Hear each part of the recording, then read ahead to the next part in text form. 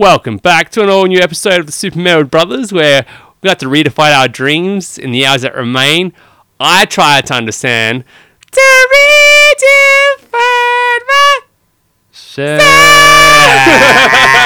I'm Super Metal Brother Matt. And I'm Super Metal Brother Dan. We've had a great week so far. Well, mostly I've been in a Super Metal Brother coma. Picked up a nice little bug, you know. The bands don't travel to Adelaide, but we still get the plague and stuff like that here, don't we, Danny? It sure does, man. I think it comes with the heat we've been having lately as well, but I guess it is the old summer, and when summer normally comes heat, so I guess you can't complain too much. But I got to keep happy because I got to find out an announcement. It was a bit late. It was in December that Streets of Rage and Altered Beast are going to be turned into a live action either movie or like a series or something like that from some Japanese guys that took it on board, and that was my favourite game growing up, Streets of Rage. So my life right now is on the up, man. Yeah, all I'm hoping is that Michael Bay doesn't get on board and ruins another one of our childhood, I guess, nostalgic, beautiful memories. Yeah, you have to go back to like alcohol and just denying it until literally every time anyone brings it up, it's like I haven't seen it, I know what you're talking about, and literally you've done such a great job killing brain cells that you really don't.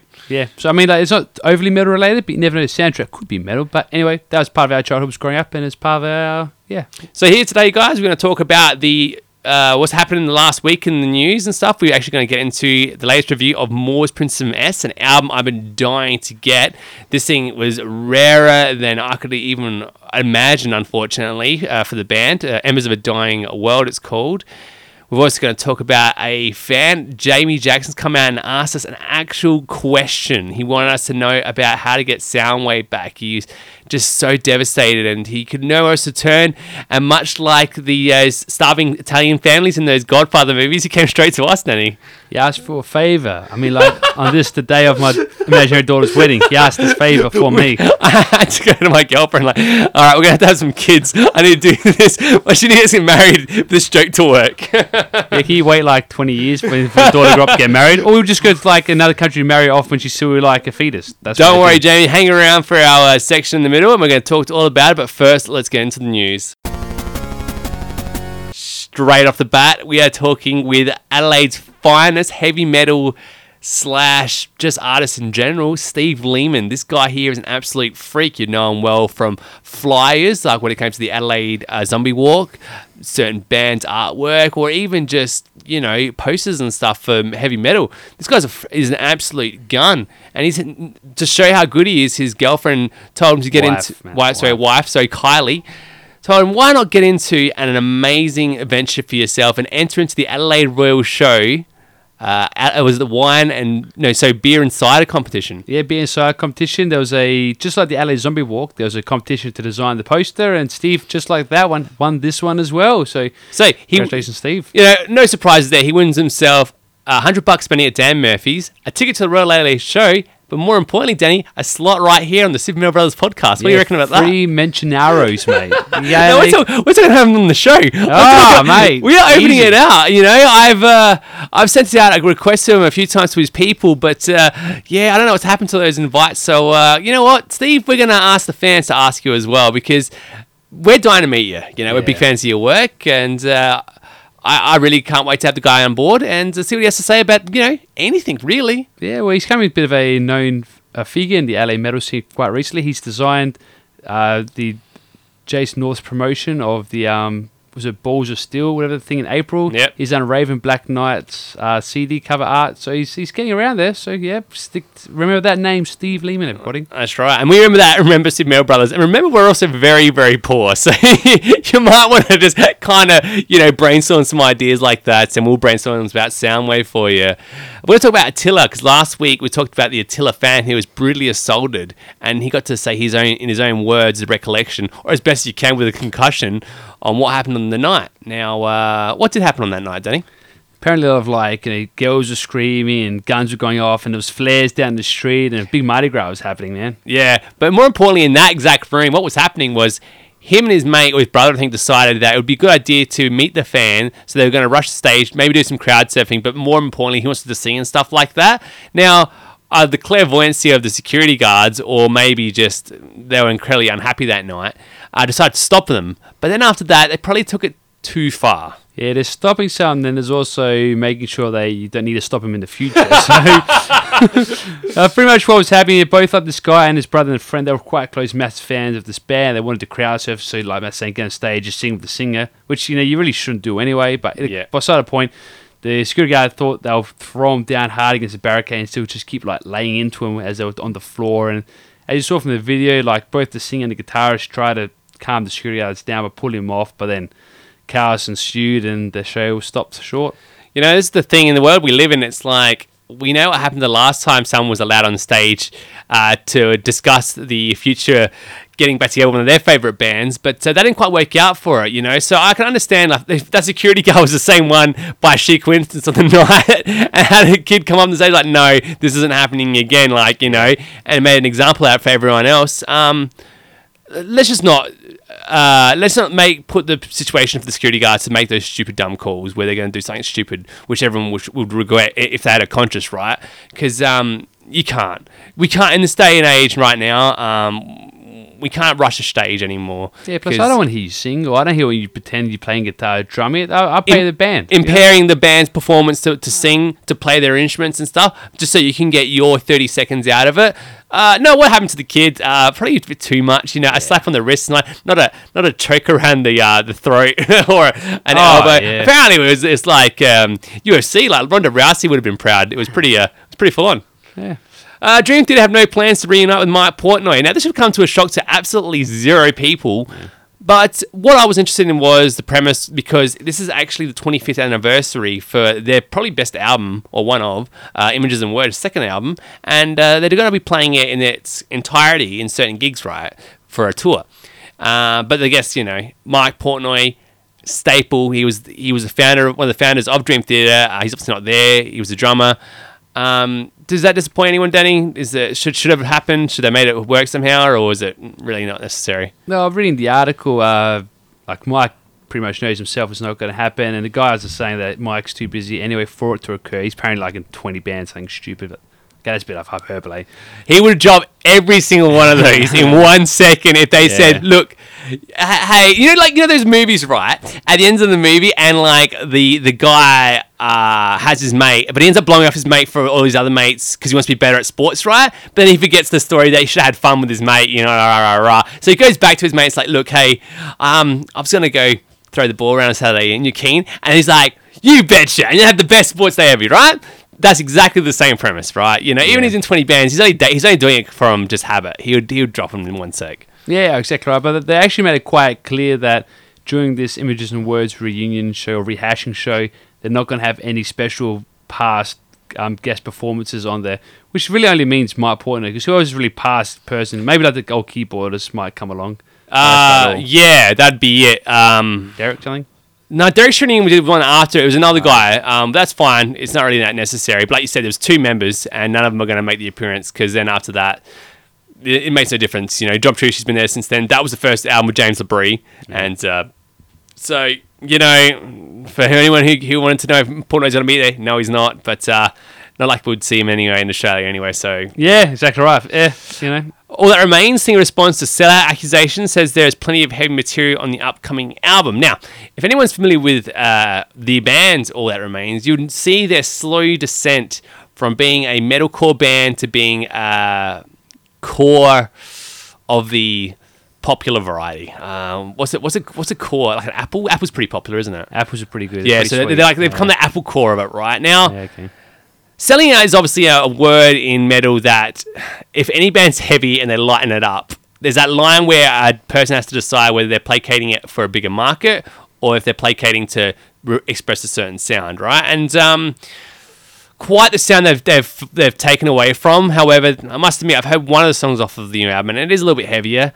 Are they a sellout band, Danny, though, or are they just a band who's just trying some new things? I mean, this is the question that's very popular the last couple of years, especially with their whole Suicide Silence, where you have a band who, and this guy admitted himself, the lead singer, is that, well, you either stay, he goes, well, what's a sellout? You either stay too loyal to those group of fans who always listen to you, you always play the same stuff, and therefore you're taking the easy way out, or do you try to change your sound and develop as a band and try to broaden your audience? It's always that question of who do you stay loyal to, or do you change up a bit? And So it's always that tricky question, and unfortunately, people are saying, you should have stayed loyal to us because we're the ones who got you there. They kind of self-aware enough to know that when they started having singing vocals, they could start to hear the members in the background about being sellouts to her, and obviously they were like, well, we just felt like we could add it then. Funny enough, that's when I kind of fell out of love with them too. They went from a band who really expressed their ideas and guitar lines quite succinctly and quite memorable, but then they fell into a bit of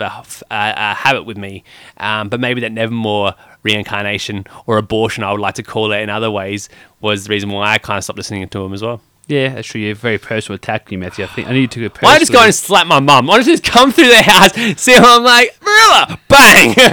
I'm like, wow, that's a really bad album. Yeah, terrible. But it's actually funny because they're saying the whole sellout because they decided to go a bit cleaner. The only band which has gone really clean and not been called a sellout is like Opeth. I don't think I've ever heard someone call Opeth a sellout, and they've actually pretty much done a whole 180 on their sound. Yeah, it's like, yeah, you're singing, but you drop those songs under 7 minutes long, and you watch out, something's going to happen. Maybe that's what it is. Maybe, yeah. It's been pretty gradual for Opeth, I guess. They've got, I don't know, because some of the albums for me are like, oh, that's really boring, but people don't think so, and if they can sell out, like places in Sydney that placate to, orchestral, snootiest of the snootiest and still do quite well, then, hey, man, I got nothing. I can't work it out. Yeah. Dimmu Borgir announced Forces of the Northern Light out on April the 28th in a live DVD package. For anyone like me or you who are out there and can hear about 3 riffs that you absolutely love from the band, and you probably end up buying this and realising that the rest of the album kind of sucks or DVD sucks. But this is really just an orchestra behind some of their best songs. So yeah, just on top of Mother's Day as well. Oh, absolutely. Who doesn't love a bunch of, corpse-painted Norwegians who sing about Satan and the grill? Yeah, but if your mum's like a massive Kiss fan like ours was, just pretend that, this is Kiss now, mum. Look at him. Yeah, that's Kiss. Screaming. Parents don't know things. They're sort of sore throat. Like, they're not angry. It's just, it's a way to express the darker days of the Kiss reunion. Yeah, like when Gene Simmons said they wanted to start off as like a hard, heavy death metal type band, and then they sold out, and they sold out. Everyone saw it, they sold out. Maybe they did, maybe they didn't, but who wants to know about Carcass right now? Dane's a massive fan of Carcass, the Surgical Steel album, one of your favourite albums. It's a great album, yeah. Even the, yeah, I need a dictionary just to understand the lyrics. This guy here is the poet, mate. Yeah. Do you reckon the New York Times stole they were a bit of a fans as well, and they stole the artwork for their own thing? Or well, yeah and nay, I reckon, because Taz having things in a circle pattern is a pretty standard thing. Like Wheel of Fortune did it, so did everybody steal Wheel of Fortune? So I don't really think you can say what an inspiration for a death metal band. I like to thank Satan and Goat's Heads and John Burgess. Even look, it looks like a car. Looks like a spoke of a bike wheel. So it's not that creative. But look, at the same time, let's say they did.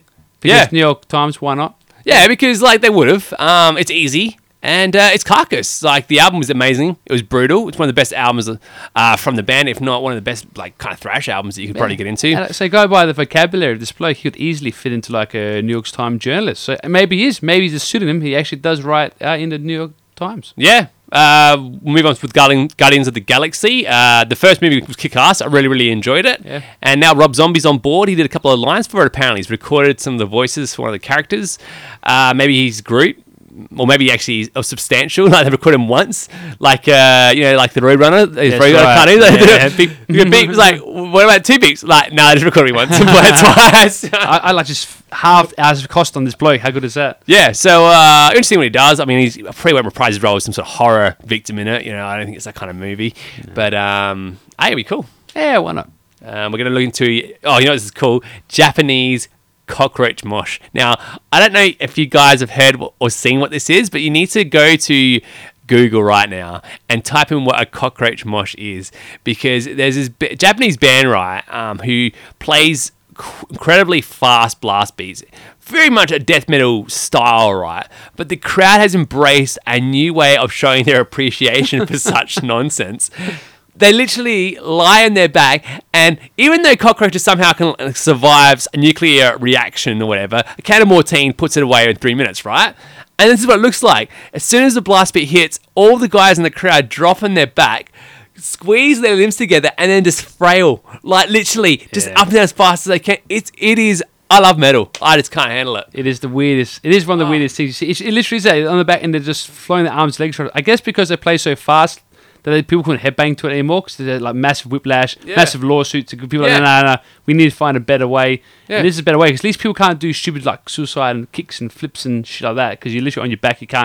You can't really reach. Yeah, it's more endearing than your nana, who's incredibly beautiful, makes you, apple pie every weekend, but it's also, has dementia and is racist. So it's just, yes, I know, immigrants, nana, I know. But more importantly, oh, wow, fucking apples, like, really good. So, yeah. The thing about this, you could probably only do it in places like Japan, because they're so, like, neat and clean that their floors are nice and spick-spec. If you do in Adelaide, your shirt will get like stuck to the dance floor. If you call the turtle wash because you won't be able to get up, it's like, oh no, shit, we're stuck here. It's like I'm not doing it there. That's vomit. I should know. I threw up.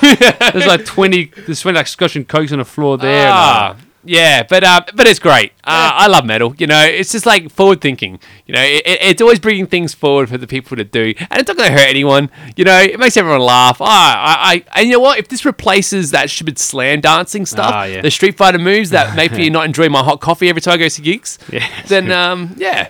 I mean, and to be fair, like Matthew suggests, when we do have this nuclear holocaust, which is coming, for us to blend in and be part of the cockroaches. We can survive though. The cockroaches, hey, they're pretty cool. Look at them try to simulate with us. Yeah. Can you imagine this lineup for a tour? Lamb of God, Behemoth, and Slayer. They're all coming to North America in 2017. And you know what's funny? At the same time, Adelaide got 2 bands coming for major announcements as well, Danny, entitled Jack and Shit. Wow, are they new? Yeah, probably. Not like anyone's going to go see him anyway. It's that's unfair, really. That's just like, it's like, honestly, the best thing that can happen to you, that's never going to happen to you. But who knows, right? Yeah, but who headlines this band? Like, who would you have to give it to Slayer? Yeah. Is that it? Yeah, and then but then Behemoth, I guess, second, and Lamb of God is first opening act. It's just it's pretty. Maybe it's like, oh look, a 3-way main event, aka no main event. That is kind of like it's like a big super group. For yeah, exactly. Yeah, but everyone knows that Slayer's #1 band. But again, they probably just changed it. Like if Behemoth sells better in one state, it'd be like, oh look, here's your hometown favorite. But then obviously in Texas, Lamb of God's obviously far more appealing than Satan. Maybe they did just keep fundamentally Christians. You know what I mean? It's like when those sports clubs haven't got the balls to pick one captain, so everybody gets be captain for a week because otherwise it pisses all the parents off. Yeah, it might be like that scenario. Oh, we have to look at scientists now. They've named a giant extinct worm after the Cannibal Corpse bassist. Now, unusual, but I want to talk about it for a quick sec. Just to quote what the article says.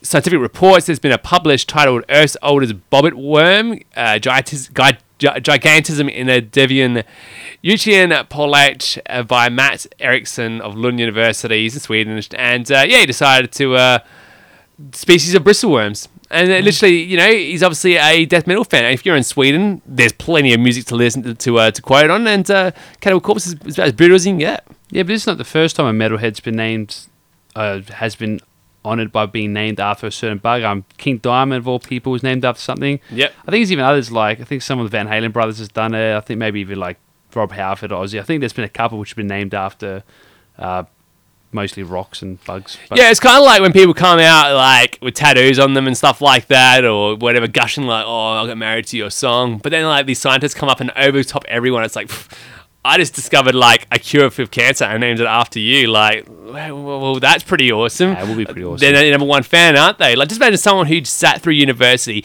just so they could be the biggest fan of one of the bands they love as a kid. That'd be great. As long as they're not Kiss fans and they name after Gene Simmons, because then he wants massive royalties and everything. Yeah. So yeah. So it's trademark under me. That means I get the money. Oh man, just that's where he's cancer cure. Bullshit. I want money. No, exactly. And take your stupid air guitar strings with you as well, man. Mm-hmm. We're gonna finish it off with OTEP.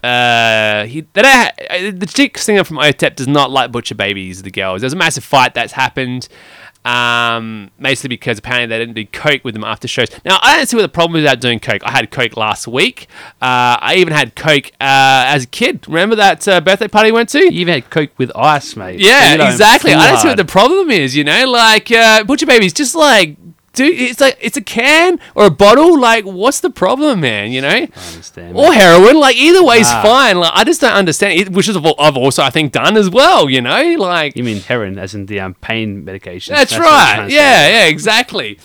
I don't know, man. Like, you want to see these sisters get along. You know, you want to see them into movies. Maybe they could like give each other a massage after a really hard gig. You know, work on the arms, work the way downwards and stuff like that. What are we talking about? Oh, I think the sun was warm today. And the sky goes dark at night. Yeah, the gene pool affected these girls very well.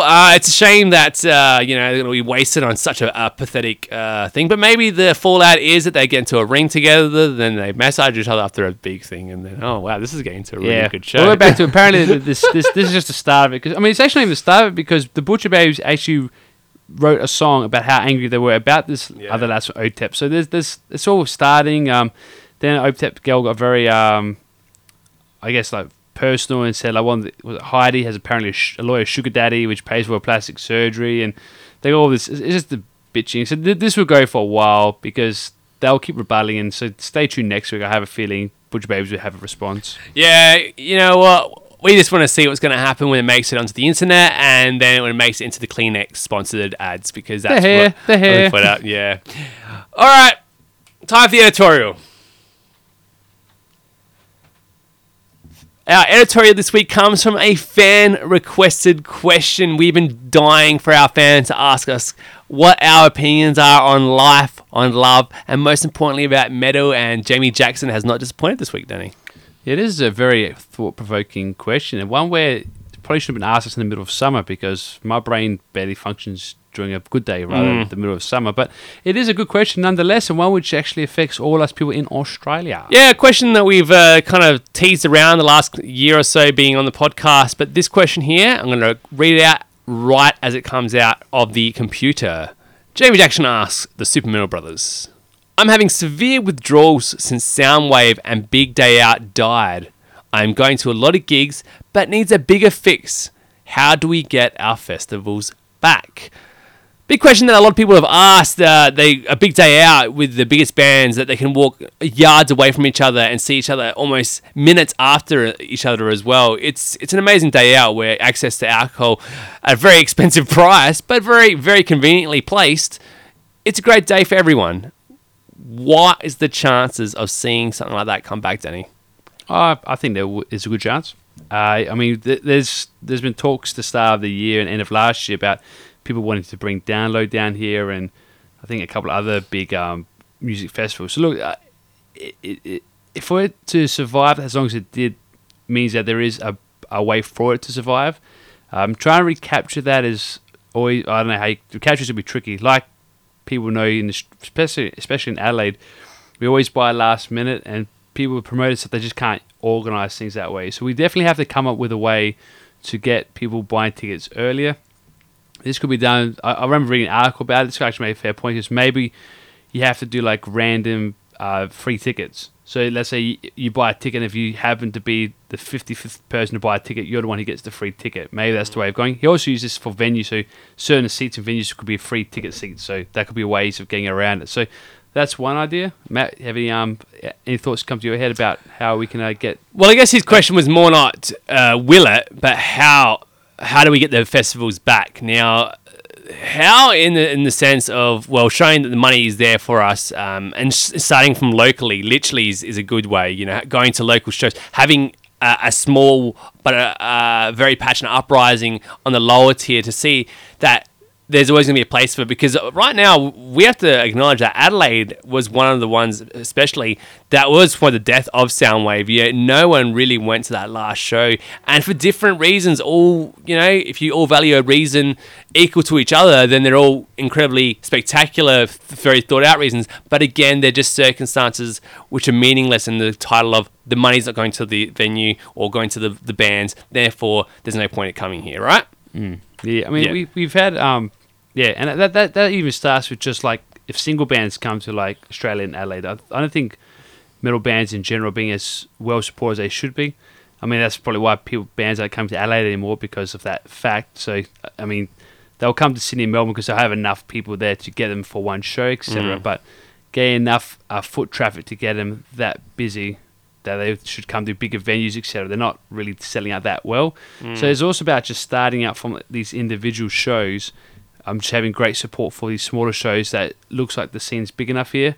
To be fair, we were doing well with like record sales and stuff in the ARIA charts. I think a lot of metal bands are starting to like get top 20 ARIA charts. So physically, we are buying albums. It's just more about foot traffic and getting people out there. Yeah, we'll kind of put a bow around it after we ask our fans as well. So we got some fans that responded to this question, and we really wanted to know what they had to say. So let's start off with Steve Lehman. Now, respected artist, we actually talked to him about him at the start of our show. He's actually said we should be paying the artists when they come. Great point. When obviously Soundwave came here, there was a few musicians that were burnt out of it because they were promised a lot of money, and some of these bands were never delivered because obviously it went bankrupt. There were problems on production ends or, owners, whatever. There was plenty of reasons around that. Could you imagine the bands that like the last time they heard about an Australian festival and all the bad stigma that's come across from it?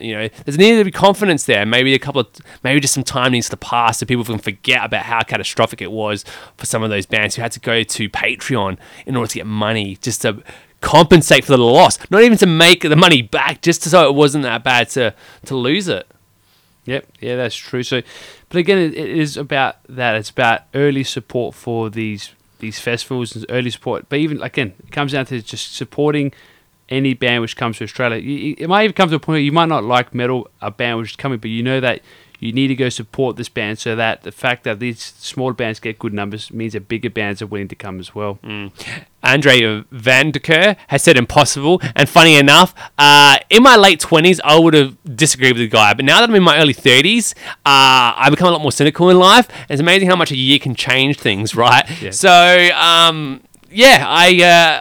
it's going to be hard for us to kind of bring it back, but Download Festival has announced around middle of last year, that no, it wasn't a Download actually. They bought like the name or the trademark for Australia, so it looks very probable they're going to come down here, unless they're just using it to sell T-shirts or something.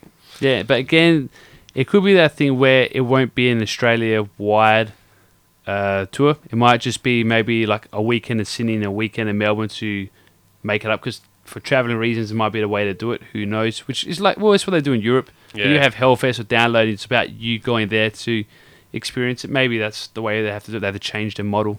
Could be a way. By performing rituals and selling our souls to the devil, from Jackie Tran. I don't know what kind of rituals we're going to have to do this, because last time I tried to sacrifice a virgin, they put me on an altar, and I don't know how the hell I took myself out from that one. So, selling ourselves to the devil, devil doesn't buy crap, unfortunately, so I don't know how this is going to work out.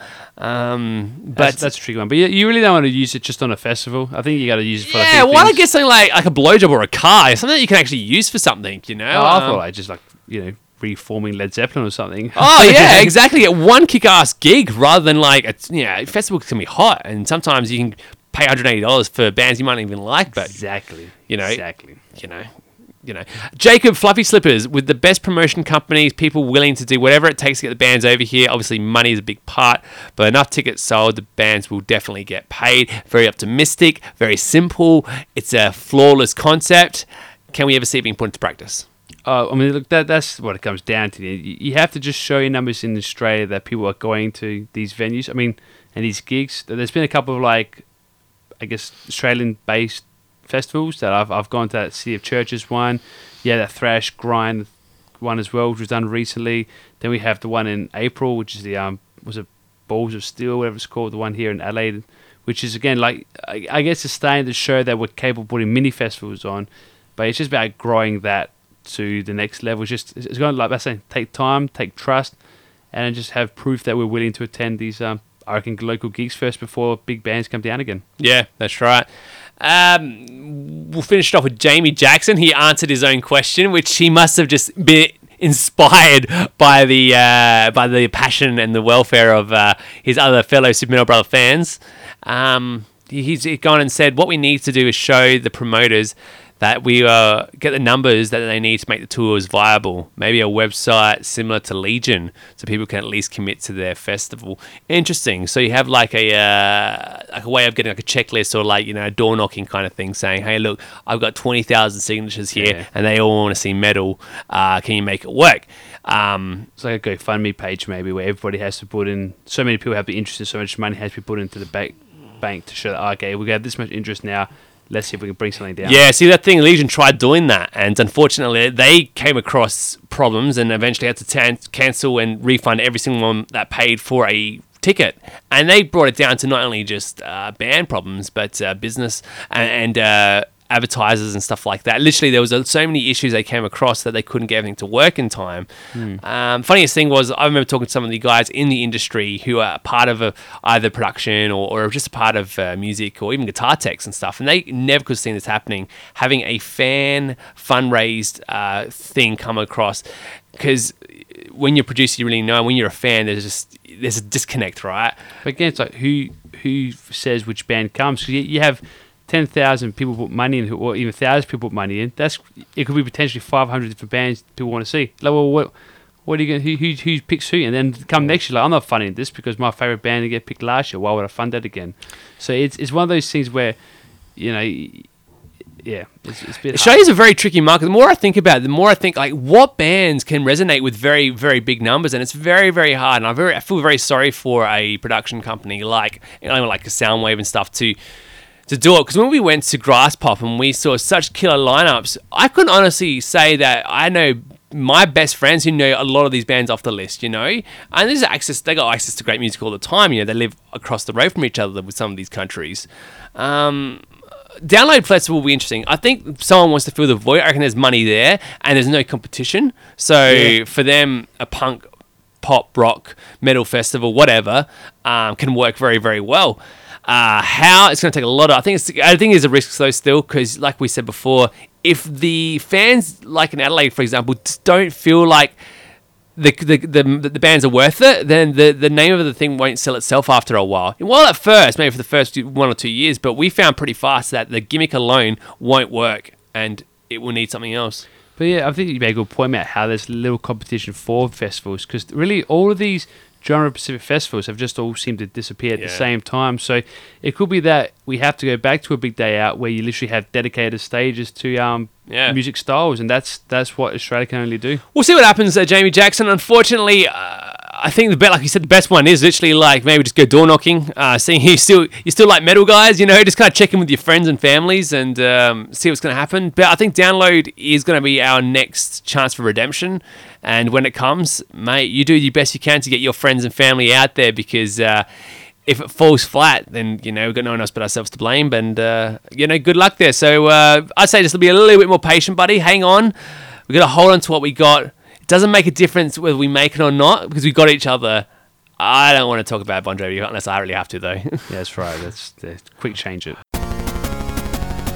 There's a band called Moore's Princeton S. Now, I'm pretty sure they're from Finland, and I'm pretty sure they're one of the greatest melodic death metal bands ever released. But Matt's going to be very unbiased, very right. when it comes, and impartial when it comes I want to a review. podcast, and I need to be like, I need to show that a band can be good and bad, even though I have strong romantic feelings for them.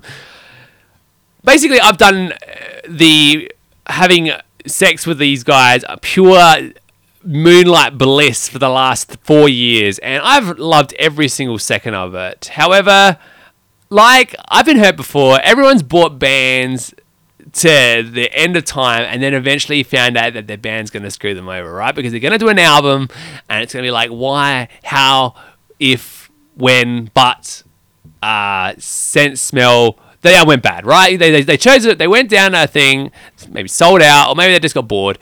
So I get nervous, but I get excited for every upcoming release of this band, because, they're the best melodic death band in the world, right? Wow. So Matt's really going to call this one a spade, aren't you, man? I mean, you've been calling this album of the year back in January, so we need to understand where my journey started with this band. I was getting into them around the time when this little bit of a sleeper called Liberation Equals Termination. Now, I don't know the best way of explaining this to someone, but imagine the satisfaction of this guy, right, in your life, or a woman, whatever, and this person keeps cutting you off, right, every day in traffic, right? Then they take a little last bit of coffee at work. They take all the toilet rolls, so you have to use like your shirt from your rah. They steal your boyfriend or girlfriend. They make you homeless, rah. Anyway, the chance comes finally when, for some reason, by sheer chance, they're in front of you, and they've got this. The guys from like Channel 7 got this new idea for TV show. They said, look, we're going to give you $1 million, guys, to fight, right? And no matter who wins or loses, you guys are both going to win. And then he's like, well, I'm going to do it, but this guy over here is a complete wussy. I bet you won't do it. So that's it. You're like, oh my God, right? And the satisfaction you're going to get when you're finally in the ring and you start smashing this person's face and you're getting paid for it, that's what it's like listening to Liberation Equals Termination. Literally every single frustration that has affected you from the very, very little thing when you were growing up, realizing that you'll never have a big penis, to being older and realizing that you're never going to have a big penis, and then having your release of tension, sexual tension release all over an album. This album is fucking God. You talking about... Oh, that's Liberation Equals Termination. Yeah. Wow, you really went out. That's how good that album was, right? Again, Matthew's going to be unbiased and impartial. Transparency. Spade a spade. After that, I never thought I would ever have those feelings. Okay, and how long was that album, by the way? It was literally longer than a bowel movement. It was like 3 minutes 17 or something. Yeah, well, you fit a lot of good stuff. I was like, all right, honestly, it's 35 minutes, and it was 9 or something of the most awesome tracks you're ever going to hear in E standard. It sounded like it was in drop F flat, sharp, minor. Who cares? It was awesome. I never thought those feelings were ever going to be recreated ever again, right? Until I heard And the Dead Said Live.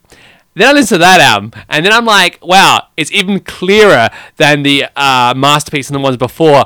I need to get more Kleenex toilet paper, right? How long was that album? That was actually like literally they fixed the wrong issues of the past where the production was kind of meh and the songs are short, right? And there wasn't enough songs off the album. But this album, all those qualities were redeemed, right? So, do you understand what's happening in my life right now? They released an album afterward, which was, I think, Dawn of the 5th Era, and it was okay. It was a bit more safer, but it had great songs off of it. Oh, that album. You know, it was a sideways step, and then that's when I'm like, oh, here we go. All right, so this band's going to fall. This is going to be the album. So, Daniel, it brings us here to Embers of a Dying World. Riffs off this album.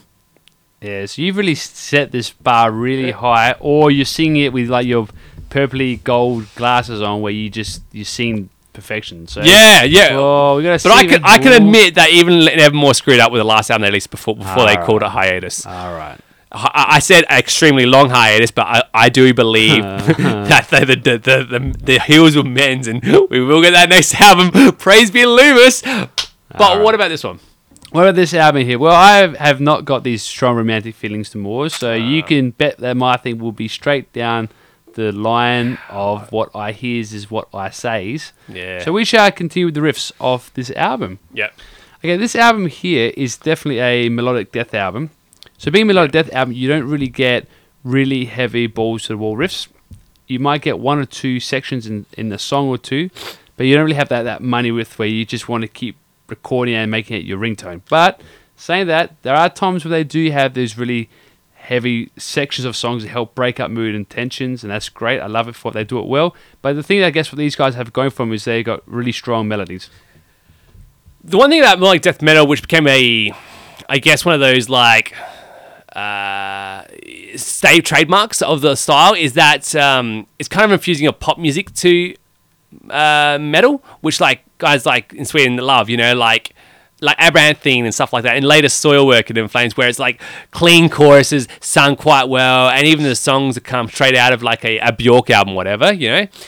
But this is a band, the melodic death album, melodic death metal, kind of is different because it's literally, there's a lot of melody, but it's a metal backdrop, you know, because there isn't a hell of a lot of singing in this album at all, Danny, right? The melody does not come from the singing at all. Yeah, you're right, yeah. But the guitar lines are just insane. However, let's talk the riffs, and these guys are a riff train.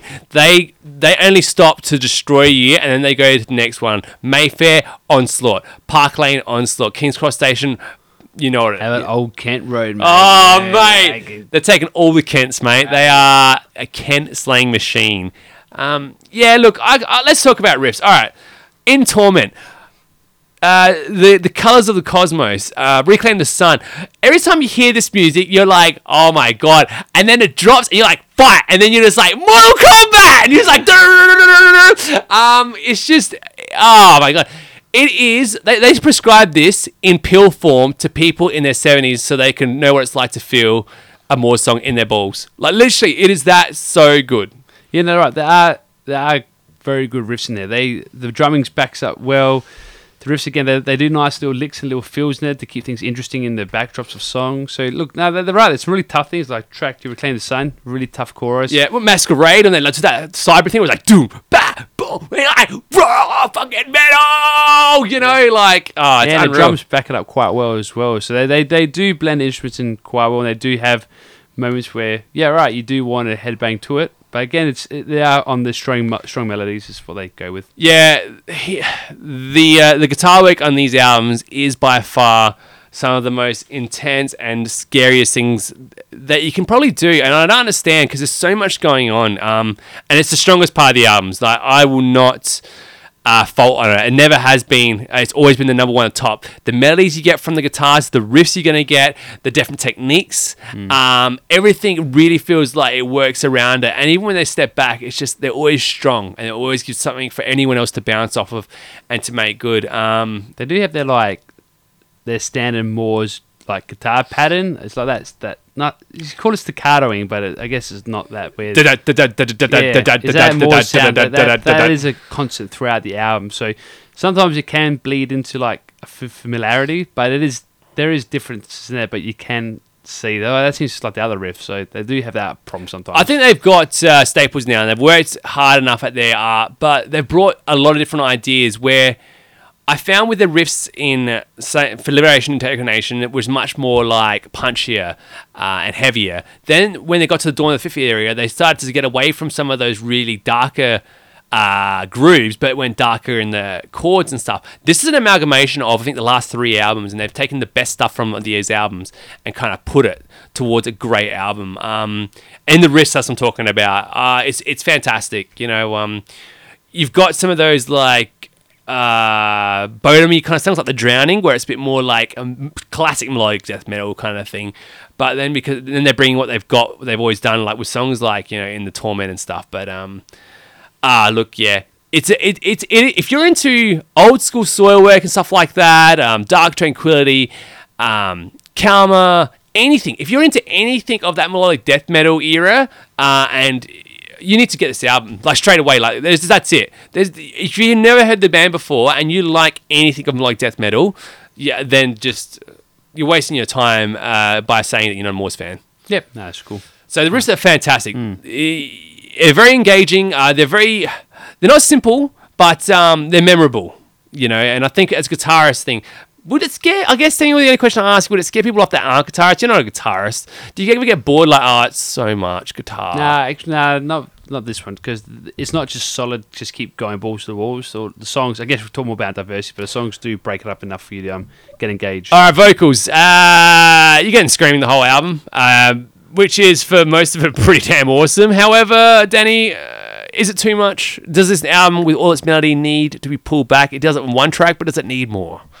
I mean, that's a fair point to say. I mean, being, I guess, melodic death album, you just assume there to be more melody in the singing.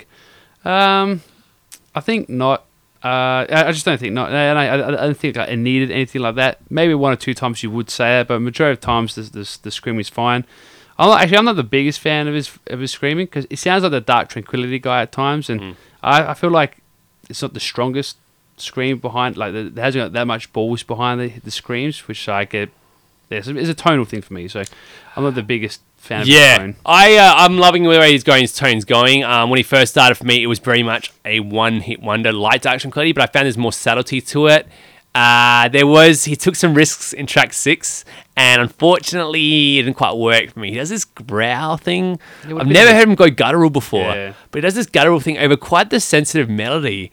Yeah. And it doesn't help him about the girl comes back and does the most cliche forever moment from a Disney death movie by singing like, "Why did you have to go?" And I'm like, "Ah, man, you're ruining it." Like it was too comical. It was too metal, like, oh, it's death, and like, oh, I'm gonna miss you when you're dead. Like, oh man, like it was. And then afterwards was so amazing. Had this great industrial groove section, which was bliss. But it's just rare that happens, but it did. Better luck next time. But for the rest of it, like you said, it's either gonna love it or hate it because it's got a very polarizing opinion. Yeah, they do substitute the lack of melody, like melodic sing from the bloke with the use of like choirs and like I guess chorus sounds and synth sounds. So the synth adds the feeling. Also, last year they have a horn section, and the horn is a good substitute for a voice. It has that same, I guess, tonality to it. So I guess they use these other instruments to compensate for. I guess this guy probably doesn't have much of melodic singing. Yeah, so if you like metal screaming, this guy's not going to offend you. But maybe you would think he needs more singing in it, whatever. So we'll go to diversity because I think that, again, this is where the band's always been at its strongest, is that it gives you, even though it's a backdrop on like death metal, it does so much off of an album to keep you interested, to hear you get excited for it.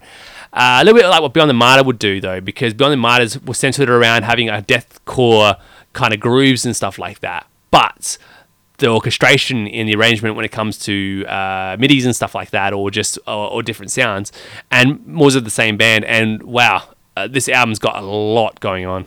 Oh yeah, definitely. I mean, look, the songs are quite lengthy at times. You know, like 5-6 minutes to hitting there, and they definitely have that progressive feel about it. I have a feeling this album is a bit of a conceptual album. I haven't really listened to the lyrics too hard yet, but it definitely has that feel about it. I guess it starts with that instrumental. Then it also has another instrumental later on where it has a bit of a choir back. Oh, there's a little bit of choir action, but it's more instrumental. I guess you set feel and tone to break up the album. Of course, like the songs are very diverse themselves. You go from like the really fast, punchy verses to like the slow, big choruses, then broken up with a nice acoustic section, solos required or add-in. So you have a lot's going on. Yeah, I have a feeling this guy likes soundtrack albums because the last 3 albums in particular, they kind of drop. So they start off being heavy, and they go up, and they kind of go really high, and then they drop off a little bit, and it kind of does this wave motion through the whole album. So it's kind of like a heartbeat. It literally like and I really get that's the impression of Moore's albums. They give it a life of their own because of it, And this can be very hard for people because obviously when they're very heavy and when they're very lighter. But I think they do well to not alienate themselves from metalheads. I think most of the time it is pretty heavy, and if anything, it's the other way around, where the people who like the softer stuff might just get scared from the lighter stuff. But if you like the heavy stuff and the lighter stuff, you're still going to get into. It's just the whole thing's great. It's even got that cliche instrumental track that he seems to put in every album, which pretty much always a little weaker stuff. But it always sets you up for the next riff, which is going to be just as good. Yeah, it's kind of like, I don't know, a less depressing version of Gojira or something. Because Gojira have these mixtures of everything, like but these guys just have it more, either intense or just more, I don't know, upbeat or something. I don't know how to call it. I think the technique's definitely at a place where he can do everything. Like the guitarist himself has given himself such a plethora of place to play around. Those tough neoclassical sections, man, are just a joy when you're a guitarist to hear, because it's so much thought, so much accuracy, and just attack and energy. And then when he steps it back and gives those songs times to bring the orchestration, you really get how much smart he is of a songwriter to bring in different elements about revisiting certain themes, or just his classical influences, his electronic influences, whether it be dance music, R&B, drum and bass and stuff like that, because it is permanent in this, isn't it, Daniel? And I think that's why I think with dance music, when it comes to heaviest and metal as well, there's a certain kind of energy which connects those two genres together. That's why Pendulum was getting in flames on their stuff, because they kind of knew what resonates with fans.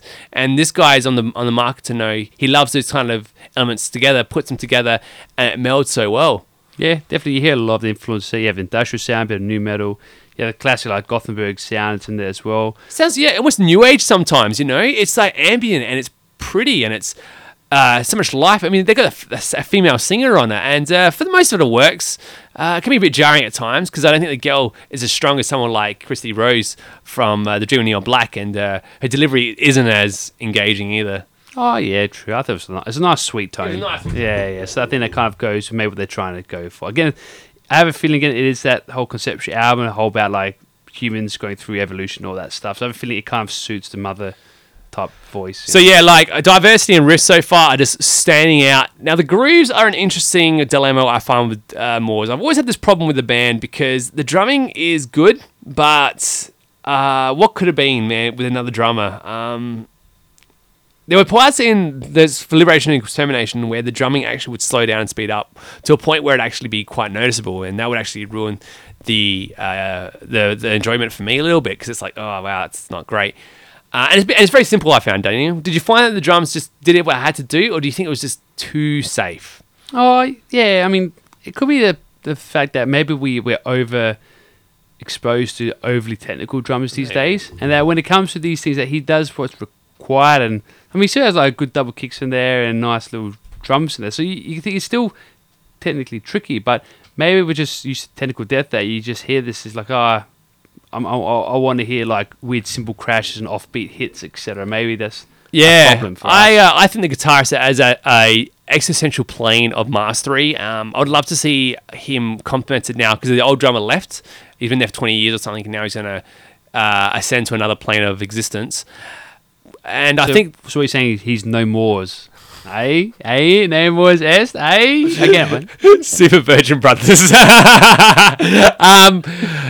and I'm looking forward to hearing the next album because with a drummer that he can now choose of his liking, but maybe he's just going to get someone that's like there to show how good he is. It could be like the arch enemy syndrome. Like get a great drummer in who you can't express himself. But go on. But yeah, I think you're right. I think he does. The drum does exactly what it needs to do. But I'd love to hear the drums do what they can do, and just to give it that little bit more flavor, like a little bit of that spice, a little bit of paprika, on the cymbals or something like that.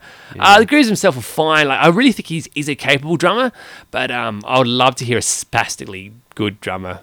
Yeah, that's fair enough. I mean, like the grooves they kind of create because of that staccato more sound. That's right. That has that. The guitarist lends a certain rhythm to his songwriting that if he did anything else but that, it'd be terrible. However, I think it's those things in between. It's like in The Simpsons, it's notice that you're not playing. I could do that at home. Another Simpson quote. Take that, Amy. Oh my God. Never going to stop. So... but again, the songwriting themselves and the rhythms coming from the other instrumentation is so strong. Even the singer, he does a great job putting notes in places, even though sometimes the execution of his voice not be for some. I think he does great where he puts them. Gives a lot of power and a lot of energy to songs, always pushes them forward. So... yeah, no, I've got to be honest, man. This album is just looking... The Schism and Izzo with Mushroom Sauce Izzo at the moment for me. How about we just talk about production so we can wrap this ball around it? Production sounded very good. The one thing that they're doing right now is I think the guy's producing out of his own home or something. But I found that the last few albums gotten clearer and crisper, and they're just... it's because there's so many layers, it's important that he does that. You got to draw that line where it's too... because you want everything to be super tight, so you can't be like... anyone be too sloppy. But because then the problem is obviously to become too mechanical, and it doesn't come across that way for me. It doesn't come across like a Legion album, which has pretty much the same things going on with industrial sections and rah. But it didn't feel as lifeless. It feels like it's got plenty of excitement and energy and tenacity, which maybe comes from a bit of sloppiness from the playing, which is exactly what it needs. Yeah, that's great. I mean, the good thing about these guys is they have used the effects and industrial sounds and the synthesizers to create that nice breakup between the nice tones of the guitar work. Like the guitar has nice tones, and the tones do match the songs quite well. But then they break it up with this industrial sound. Again, I think it's going for that whole like the message of the album feels. Again, it fits it quite well. Again, solos put in at times appropriate. It's not just about like how fast I can play. They're actually quite nice. Nice licks chucked in. So song structures are great.